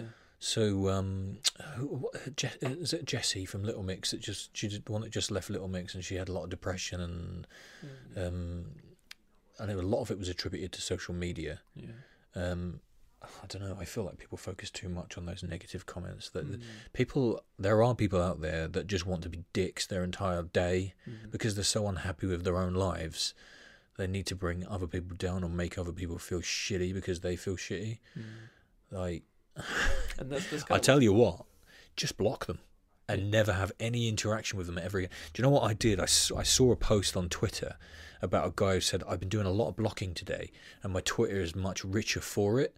So I will actively look for stuff now that I don't like and I'll just block them. And guess what? You don't see them ever again. And like, Twitter's become such a richer environment now. Because what I see is like stuff that I want to see and positive people. And anybody that puts any kind of negative comment on something that's like a new game coming out. Oh, but their last game was shit. All right, well, block. I don't see this guy anymore. That's another thing that confuses me as well with like people that report that kind of stuff to the police. Like, one, I don't think we should be dealing with that in the first place. But guess what you can do? You block the person. You don't have to see that comment anymore. Like, it's unimaginable, isn't it? Like, if there's some graffiti on a wall, you can get rid of that graffiti so you don't have to see it ever again. Paint over it. Like, one might argue you shouldn't have to do that. Okay, in a perfect world you don't have to do that, but we don't live in a perfect world. There are ways that you can mitigate that, and blocking people on social media is one of them. And if they create another account, guess what? You've made them go through all the effort. It's a pain in the arse to create a new account. You've got to link a new email address. You've got to create a new email address because you can't link it to the first email address because no, that's already in use with this one. So you've got to create a new email, and then a new Twitter, and then do a new post. So you've made them go through all of the effort, wasting their life. All of that negativity has gone into that one negative post for you to just delete and block again, and they got to do the whole thing again. I understand that, like, that feels like harassment and targeting, but and it has to be dealt with. But it's easy to block or delete, guys. Just block and delete. Your life will be a lot richer for it. My social media profile is so much richer from blocking just idiots and assholes. It's not the hardest thing to do. We could bring out a film called Idiots and Arseholes, couldn't we? Or a book, Idiots and Arseholes. Maybe I'll bring out a book called Idiots and Arseholes, a story of a police officer, ex-police officer, when I've retired. Blocking accounts on social media. Becoming a here's my number one tip. Block. Use block on social media. Just saying, like, if we were like rewound the human race a little bit, and you were born and like your ancestors are walking through the savannas, and you encounter like another tribe, and these guys are dicks and assholes. You can't block them. You gotta fucking fight. Just kill them. That's surrenders. That's hard. Like, this is pretty easy. Like, you know, like for me to get wound up because someone's like said something like derogatory, like you seem like a bit of a pussy. I mean, the worst comment then said to me, it wasn't even insulting. It just ate me because it was true. Like, it was this woman posted. She like lived like not far away, and she was just like, you seem like such a... I posted something like, I've lost loads of weight, I'm getting fit, which I've never really been able to do, and I can see muscle definition. I was like, wow, I'm really like, that's cool. So I posted a picture of it, and this woman, she must have been like late 40s, she posted something like, you seem like a really nice guy, Alex. Like, you just seem really depressed all the time. I think you need a dog. And I was like, it hurt me so much because I try so hard to be like an upbeat character and hide my depression because it is real, you know. Like, the fact that this woman saw straight through it and identified that I need a companion animal to get through life. And I was like, fuck. It hurt, and it bothered me for months. And I was just like, well, I wish she kept it to herself. Like, fuck you. That's such a weird thing to say on somebody's like picture as well. Why not just go? I don't understand what goes through people's heads. Like, if I see something on social media that I don't like, I don't fucking look at it. I just go to the next one. I don't put, oh, your picture's shit. Like, oh, you look like a manic depressive. Like, why would you point that out to somebody? Just even if it's sometimes when I see a picture or something on there, and it's not even like, I don't personally think it's great. It's subjective, whether it's great or not. Somebody else may think this is the best thing they've ever seen on the internet. And I can see that they've put effort into it and they really like it. I'll just put, oh, that's really cool. Or I'll just like it and not leave a comment. Yeah. Likes are free. They don't cost you anything. They literally take you 1 second, a click, a tap of your finger. One tap is like. Yeah. Could change someone's life. And it's like that person goes, oh, somebody liked my content. That's really cool. You make their day. Like, they don't know that you don't necessarily think it's the greatest thing on the planet, but you've liked it. And to them, that means so much. Yeah. I know how much it means when I post, I don't know, a TikTok video, somebody likes it. I'm like, oh, that's really cool. Somebody liked my content. Like, thanks for that. Like, anonymous person. But it's like, I don't care that you're anonymous. I just care that you liked it. Yeah. Like, just move on. If you don't like it, move on. Yeah. Don't do anything. And if you do like it, fucking do something. Like, otherwise, we have no idea. I have no way to measure. Comment. Like, jeez. Even when somebody stops by the Twitch channel, even if I just see my number count go up, I'm just like, somebody's there. Somebody's watching. Somebody's taken the time out of their day to click on my channel just to see what's going on. I don't know. It's comforting. Yeah. But don't fucking bring them down. Yeah. I think I was telling you off camera about how I had some guy join my chat and just start trolling me, and he like asked me if he could finger me. And I was just like, what is going on here? Now I can imagine a lot of people would have got really upset by that, but I thought, you know what, I'll play him at his own game. And I say, yeah, I'm well up for that. Anytime you feel like it. And his next comment, he thought he'd escalate it, and he said something along the lines of, you look like you taste real good. I'd love to suck you off. And I said, you know what? You can do that, but only if you let me nut on your face. And then he fucking left because I was playing him at his own game. Like, sometimes you need to fight fire with fire. Yeah. Do you know what? Your attitude's shit. You think my content's shitty? Guess what? I can change my content. You can't change your shitty attitude. Yeah. Just a witty comeback like that.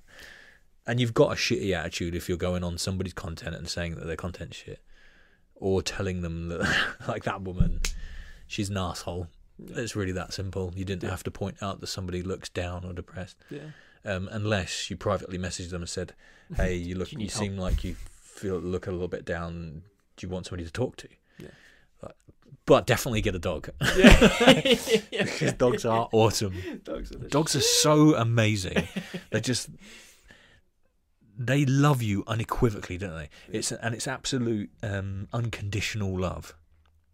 Like, I don't have to do anything except walk through the front door, and my dog's like, "Oh my God, you're home. Where have you been? I missed you so much. It's been forever." And I'm just like, I just took the rubbish out. I've been gone like 30 seconds. But it's like you haven't seen me for a year. Dogs are amazing. They are, honestly. They deserve the planet, not us. This is why I understand like animal therapy. How a dog can make you feel so like loved and welcome and just I don't know, important or needed. Like even when they come and snuggle up to you, you know it's just because they want to get a bit warmer. So it's completely selfish reasons, but like you need it for your warmth. Yeah. Or like my dog will come and tell me at certain times during the day that it's like time for a certain thing. So like when it gets to between 5:30 and 6, she'll come and tell me that it's dinner time. And she does it by doing this weird sniffing sound where she'll sort of like snort at the ground and shake her head. And then it's like, I'll be like, "Okay, it's dinner time for you. Let's go feed you." But it's so funny because she gets thrown out by the time change. Oh, yeah. So, like, she was doing it an hour earlier. because it was 6 p.m. The clocks... I don't know if you know about this, Cookie. But in Britain, we've got these things. One's called Greenwich Mean Time and one's called British Summertime. The clocks went forward an hour, so it's actually not your dinner time at the moment. Sorry, it went back an hour. It's not your dinner time just yet, but in 1 hour it will be. And an hour, looking at you like 60 minutes. What the fuck do you mean the clocks went forward? No, it's my dinner time. And then she does like at about 10 p.m. It's time to go outside to go to the toilet and get her stick when she comes back in. You give her a dentist stick every night. I'm crying with laughter over here. My eyes are watering. So funny. Dogs are so funny. Well, she is anyway. I think they're like evolving. Well, they obviously are. Oh, they definitely are. Yeah, like within a couple of 100 years, there'll be basic communication, however that may be. I mean, your dog's basically communicating now. Like, she does all sorts of weird, like, talky things. Like, she does like a yawny thing in the morning, and it's like she's saying good morning. And I've noticed, and I don't know, like maybe somebody who's had a dog 30 years ago can tell me, but I don't remember my dogs when I was a kid watching TV. Like, she watches TV. Amazing. And like if there's a dog on the TV, she'll go nuts because she wants to go, like, "Where's that dog gone? I need to get that dog. Where is it?" But I like the Lion King. We were watching the new one recently, the live action one, and she did not take her eyes off the screen. It was literally like she was really watching the film with us. It was so weird.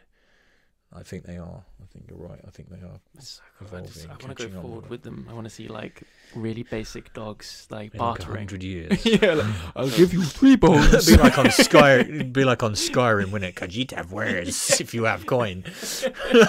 Labrador has dog food. Labrador have bones if you have coin. Like what? Amazing. I can protect you, bruv. That's a Rottweiler, by the way. I can protect you from the Birdman, yeah? Don't need no coppers no more.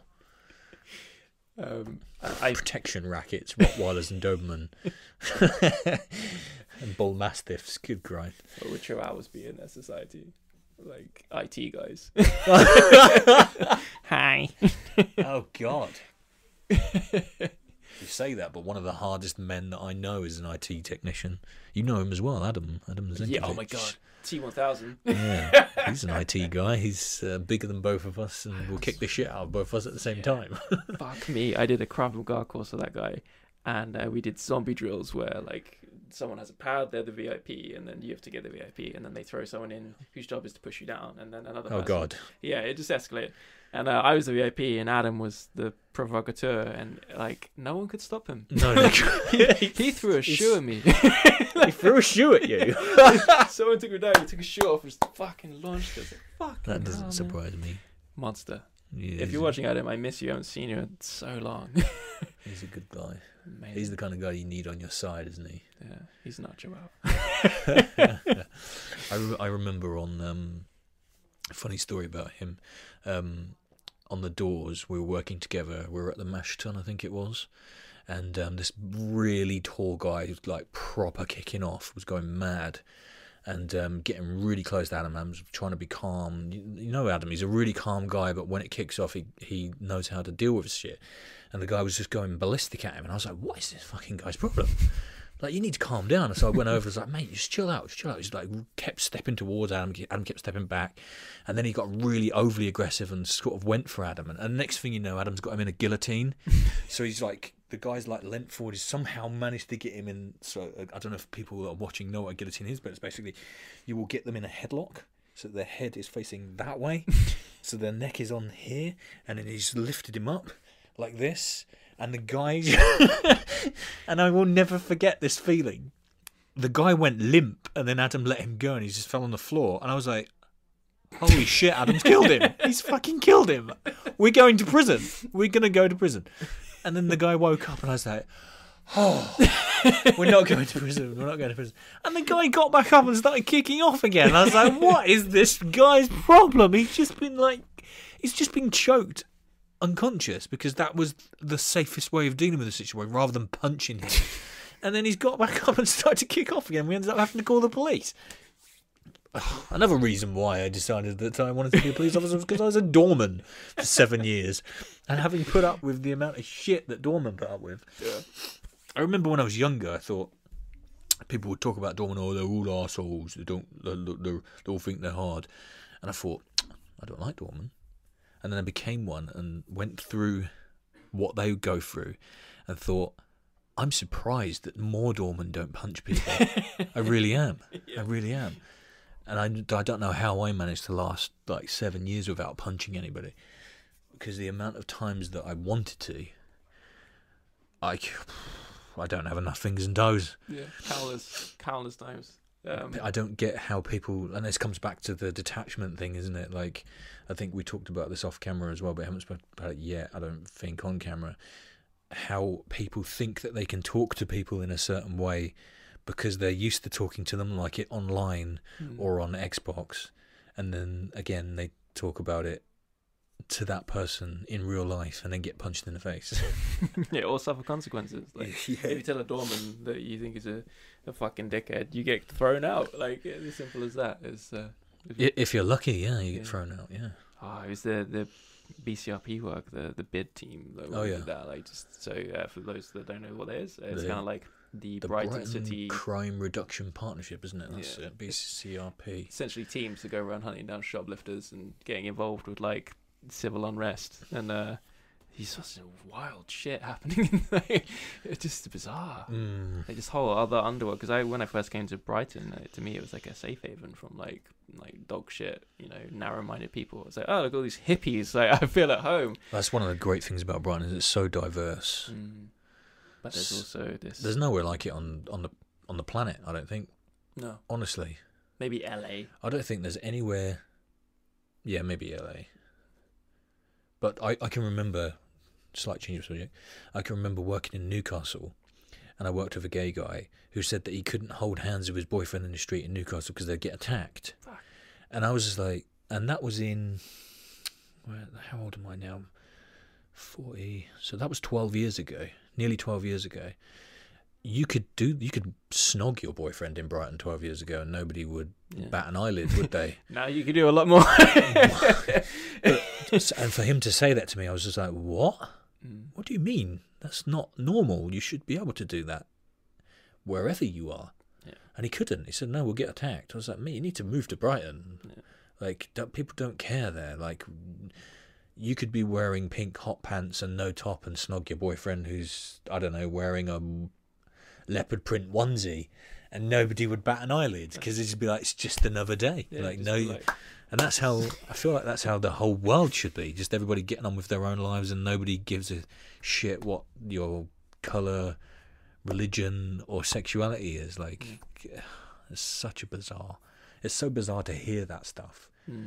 Like when, And again, coming back to like in America, they're saying, oh, there's like loads of racism, and like it's hard for me to comprehend that because I haven't seen that over here. No.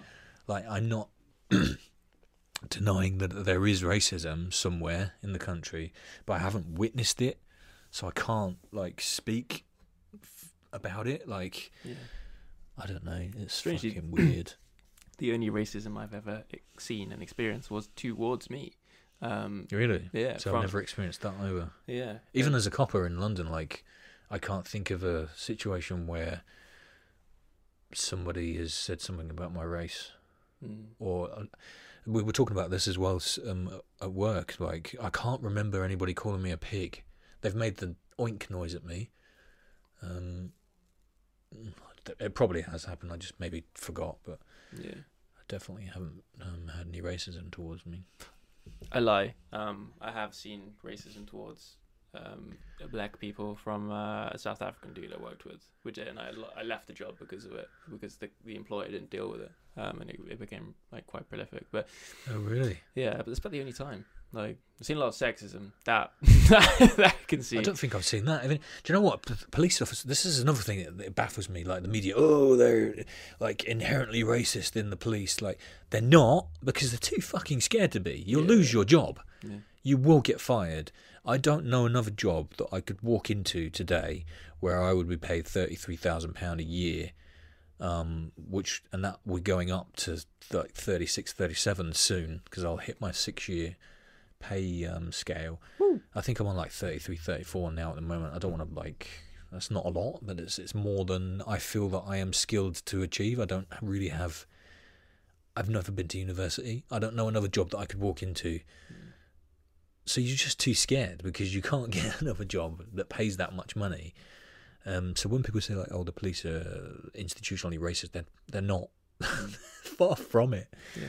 Absolutely far from it. And people are too scared to say anything because it only takes one person in a room of 100 or a room of 4 or a room of 3 to get the other 2 sacked, because like the policy I don't want to say the policy, I don't know whether it's the policy, but if let's say you're in a van and there's 6 of you in the van and you're driving along, and one person makes some sort of racist comment, if the other 5 people don't report that, whoever doesn't report it will get fired as well. Wow, that's amazing. Because they have not called it out. Yeah. So one can argue that they didn't hear it, like the driver maybe, I didn't hear, I was driving.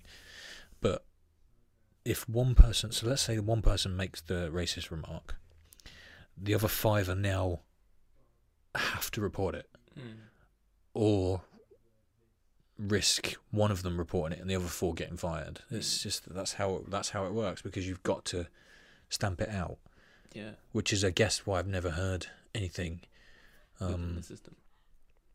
Because you'd have to report it. It's really that simple. Otherwise, you're going to get sacked yourself because you didn't report it. Society should be. Like, yeah. Imagine that, like you know, walking down the road, someone says something like horrendous, and you know everyone within that vicinity has to then go find a police officer. Yeah, it's so funny as well, because like when people say, "Oh, like you must be racist, you're a white police officer," like, okay, I'll go get my friends that are all in the police. They're PCSOs, they're police officers. And I'm going to have the most diverse group of friends you've ever seen in your life, because one of them's a Sikh, one of them's Polish, the other one's black and from Africa. Then you've got me, the white guy. I don't care, there's quite a few other white guys or girls. But you're just going to be like, okay, this guy's probably not racist. He's got loads of different friends. Yeah. And like some of one of my best friends that I've made through policing is a Sikh guy. His name's G, if you're watching this, G. Yep. Well, I'll talk to you about WWE a bit later. He's a huge wrestling fan, and I think that's how we like became good friends, because he loves wrestling, I love wrestling. We've actually got a private chat with another lad who's into wrestling as well. Yeah, so like, I don't understand. It's such a diverse job, and there are so many different cultures and people in there for a reason, because you need to reflect the people that you're serving. If you're all white How do you know how Africans or Indians or Romanians deal with stuff? Like, you don't, because you've got no cultural reference. Exactly. The only reference you've got is your own. Well, this is not what we do in England, so you can't do that here. Well, actually, yes, you can. Well, yeah, even if it is like wrong. So a quick backstory to where I'm from. There was a lake, Bambro Lake, and when a lot of Polish workers came to work in the industrial estate, they were taking the ducks and the swans to eat, because like, wow, yeah, I'm guessing where they were from, it was fine to do, because they take from the land like all human beings have done since. And there's actually a lot of forest in Poland as well. Like, I didn't even realise until I went over there. Yeah, like there's a 1,000 mile of like one forest in particular. Anyway, and obviously here, obviously it may not be apparent. Like swans are protected because they're like the queen's bird. Yeah. So like they had to be like told, like like, you can't take those home. Yeah. Okay, we thought it was fine. Yeah, they didn't see it as a crime, so you could either look at them. That's like, really interesting. Like, really skeptically, like, you horrible bastards, taking the queen's bird. Yeah, or you could be like, oh, where you're from, that's acceptable. Nah, not here. Like this is a silly rule. Yeah. That's so fucking strange. Yeah. I don't know why, but like, I guess because the only like reference I have is the UK, I automatically assume that everywhere's like the UK. So like, when we went to Poland for a wedding a couple of years ago now, yeah, because we're in 2021 now, aren't we? So it was in 2019. I went over there and I was just like, there's all these mountains and forest. Like, what the heck? And there's like not like, I don't know, the Lake District. There's literally hundreds and hundreds of miles of like forest and then a great big mountain, and I was like, this is amazing. I just, for some bizarre reason in my head, thought it was like England, but it's obviously not. Yeah. Well, like there's logistics, and Amazon comes the next day. Like, I kind of long for like somewhere I can get lost, you know. Like, I know. Mate, you should go to Poland. Yeah. The place that we stayed is the bride's dad's property, so he owns the land and he owns the I don't know what they're called. I guess they're like chalets, but they're 2-tier. They're like log cabin kinds of small log cabins. You'd love it, and they're in the middle of nowhere. And there's this very, very small Polish village nearby that you can go to where nobody speaks English, which was fun because we had to get the grooms, the bride and the groom, or the bride's dad, or somebody to come and shop with us because like we couldn't buy food. Do you know what the fuck it was? You just have to point. Or try your best. Mdrszki baloszki. Square, like butter. Okay, bread. No! I don't know what bread is in Polish. But yeah, we couldn't order anything. We just had to point at a lot of stuff. Dziękuję, that's the only thing I know. I mean, I know a lot of swear words as well because my Polish friends have taught me a lot of swear words. I say it by accident now. If I hurt myself, I say kurwa. Oh God, it's kurwa. Not a good. I know so many. I'm not even going to say any of them. I really upset my Polish friends when I say some of the swear words as well, especially the girl Polish friends, because they're like, "Nick, this is horrible words." I'm like, "Oh, sorry, I'm sorry." To me, it's just a funny noise. To me, it's like funny because like I'm swearing in your language, but it's not obviously not funny. Oh God. Yeah, you should go there, man. It's like really secluded. It's a beautiful place. I really, really, really want to go back there when we can do anything ever again. Yeah. Yeah. I guess we could end it on a good question. Ben also asked, I love these questions. what is your favourite police movie or cop movie?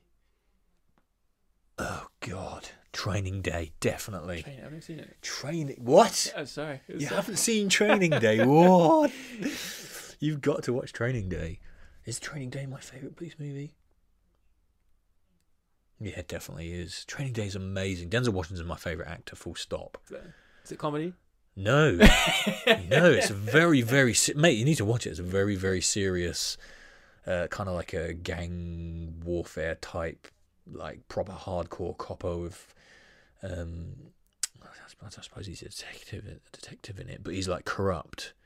I think it's Ethan Hawke who comes on board onto his team as a new member, and then like realizes that they're corrupt and doesn't want anything to do with it, and like tries to like turn them in, and gets like sucked into this. That's really good. You need to watch Training. Awesome. See, that's where the training part comes in. I see, like Ethan Hawke's part. Yeah. I just You need to envisioned, watch like, it, man. Stupid. Honestly, like... I can't recommend that film enough. It's such a good film. Epic. Denzel Washington's an amazing actor. Yeah. I think he's. There are very few times in life when I cry. Oh, is it emotional? But no, not that film. But he's such a good actor. There's another film by him, if you haven't seen it, called Man on Fire. Fuck yeah. And I just remember crying my eyes out, but trying not to. At the end, like, oh my god, I'm gonna cry. This is like, I'm glad nobody's here. Having said that, in Endgame made me cry. Oh, yeah. I remember I was in the cinema and I was like, oh god, I'm so glad I'm sat over here on my own. In the dark. Because I actually went with two friends, but because the cinema was so empty, I think it was like we went to watch it on a weekday during work time, so like we weren't at work, but obviously other people were. We weren't just sat there in full uniform with our handcuffs and CS. We gotta go night. Yeah, we're just gonna go to the cinema. No, so we weren't on duty. So we all decided to go during like work hours, and it was like empty in there, so we all like spread out. And I was so glad I was sat on my own, because I was like, oh my god, I'm actually going to cry. When I say cry, I'm not sad again. I was like, tears in my eyes, trying to not let them run down my face. Lump in the throat. How long is the Marvel franchise? 10 years? Yes, that's the thing like that people don't understand as well. Is like you've watched these characters develop over like 11, 12 years. I think it's probably 10, 11 years. So you've watched them grow from Captain America, the First Avenger, all the way through to Endgame. And if you've watched every single film, you've watched them grow, and you've watched their story arc the entire way through, and then it all comes to an end. And you're just like, it's like you're losing somebody that's been important to you through your life. I don't know, maybe that's why I get invested in movies more than other people do. I've always been a comic book fan, and I've always been a Marvel fan. I think Captain America is probably one of my favourite comic book characters, second only to maybe Batman. Well, Batman's such a great superhero because he's got no superpowers. It's just money and training and intelligence, naturally developed training and intelligence, and also being a police officer is the closest I'll ever get to being Batman. Maybe that's why I really chose to be a police officer, because I would like to be Batman. No, so yes, you've watched them develop and grow for like 10 years, haven't you, plus? Yeah. And then it comes to an end, and you realise like, this is the last time I'm going to see Chris Evans as Captain America, as Steve Rogers. This is the last time I'm going to see, what's his name? Fucking hell, how can you possibly forget his name? Robert Downey Jr. Robert Downey Jr. as Tony Stark, Iron Man. It's the Spoiler. last time. When he dies. He's like, fuck. Like, I was just, even before he does, you know, the bit in the spaceship where he's with Nebula, and like he's slouching down in a chair. I was just like, oh my god, Tony's dying. Like, I had heard spoilers that he dies in it. Like, is this the moment? And then when he doesn't, you're like, oh, thank God for that. Only to then lose him at the end of the film. Like, no. And it's so well done, and the music's so good, and even there's a really important part of that end scene is Spider-Man. What's his fucking name? I was going to say Tobey Maguire, not Tobey Maguire. He plays Spider-Man in a different one. I forgot his name. Fuck. The young lad. He's such a good actor as well. I can't believe I forgot. Don't tell me his name. Give me the first letter of his first name. I love that game. I do it all the time. Give me the first letter of his first name and I'll tell you his name.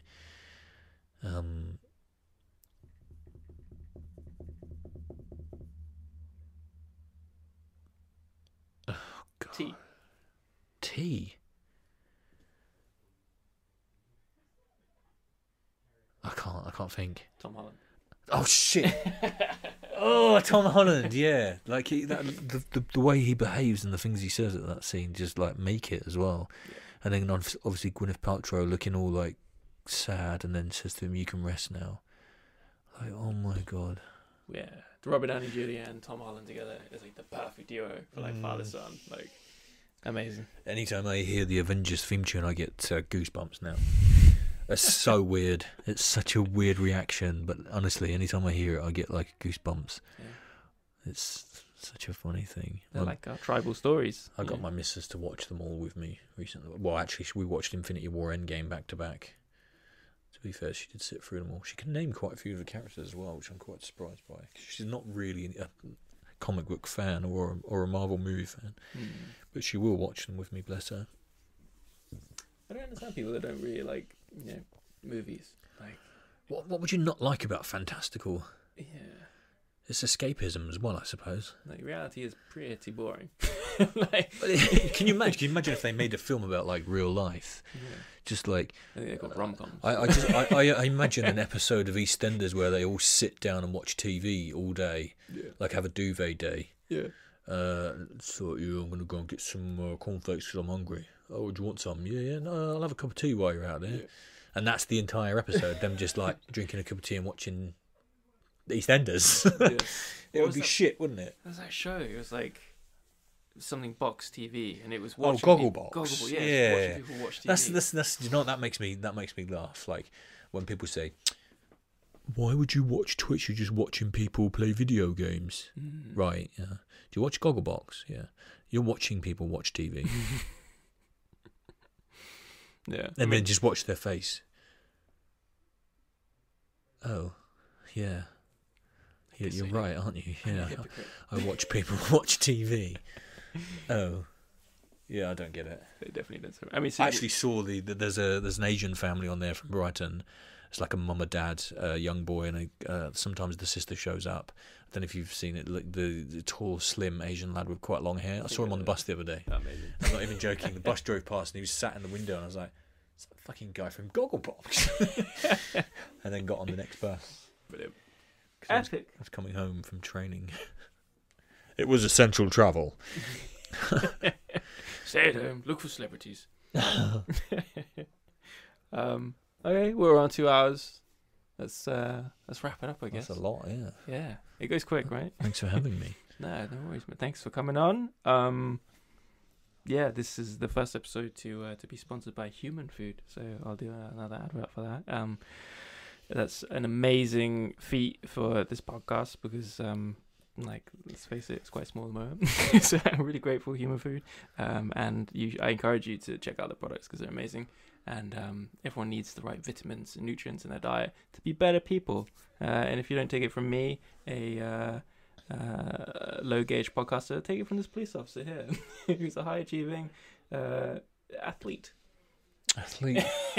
God. Definitely are. The only running I do is to the toilet in an emergency. Look at your hands though, man. Your arms are big. My arms are not big. They're tiny. Yeah, go back to mine. Mine are sticks. Look at those guns. I haven't been to... do you know what? I haven't been in a gym for so long now because of coronavirus and lockdowns and God knows what. I actually changed my garage into a gym. I got so desperate. And then spent the next... I broke my finger. I don't know if you can see a lump like here. So like 13 weeks ago, I broke my finger here. So I've not been able to be... So I built the gym, used it for about a month, and then broke my finger and couldn't use it for the next 3 months. That's pretty much sums up my my life. All the gains are gone. Yeah. I in fact, I had the first workout yesterday in like 13 weeks. Yeah, I just used the bar, just threw it around a little bit. Sounds like you need some strong nutrients to recover. Yes, it does. Injury. It sounds like I need some human food. Perhaps. Anyway, check them out, guys. And yeah, thanks for coming on. And you're welcome. If people need to find you on Twitch, how do they do that again? Twitch.com/India Lima White Hawk Lima India. IL White Hawk LI. It's the only way I could get the name. So I tried White Hawk and somebody had it and they had like 4 followers and didn't post anything. And I was like, you wasteful git. I need that name. It's where I grew up. That's why. But yeah, I'm called White Hawk on everything basically. You see a logo of a hawk flying towards the camera. And I'll link it all up. So yeah, go support and and thanks for watching. Bye. Peace.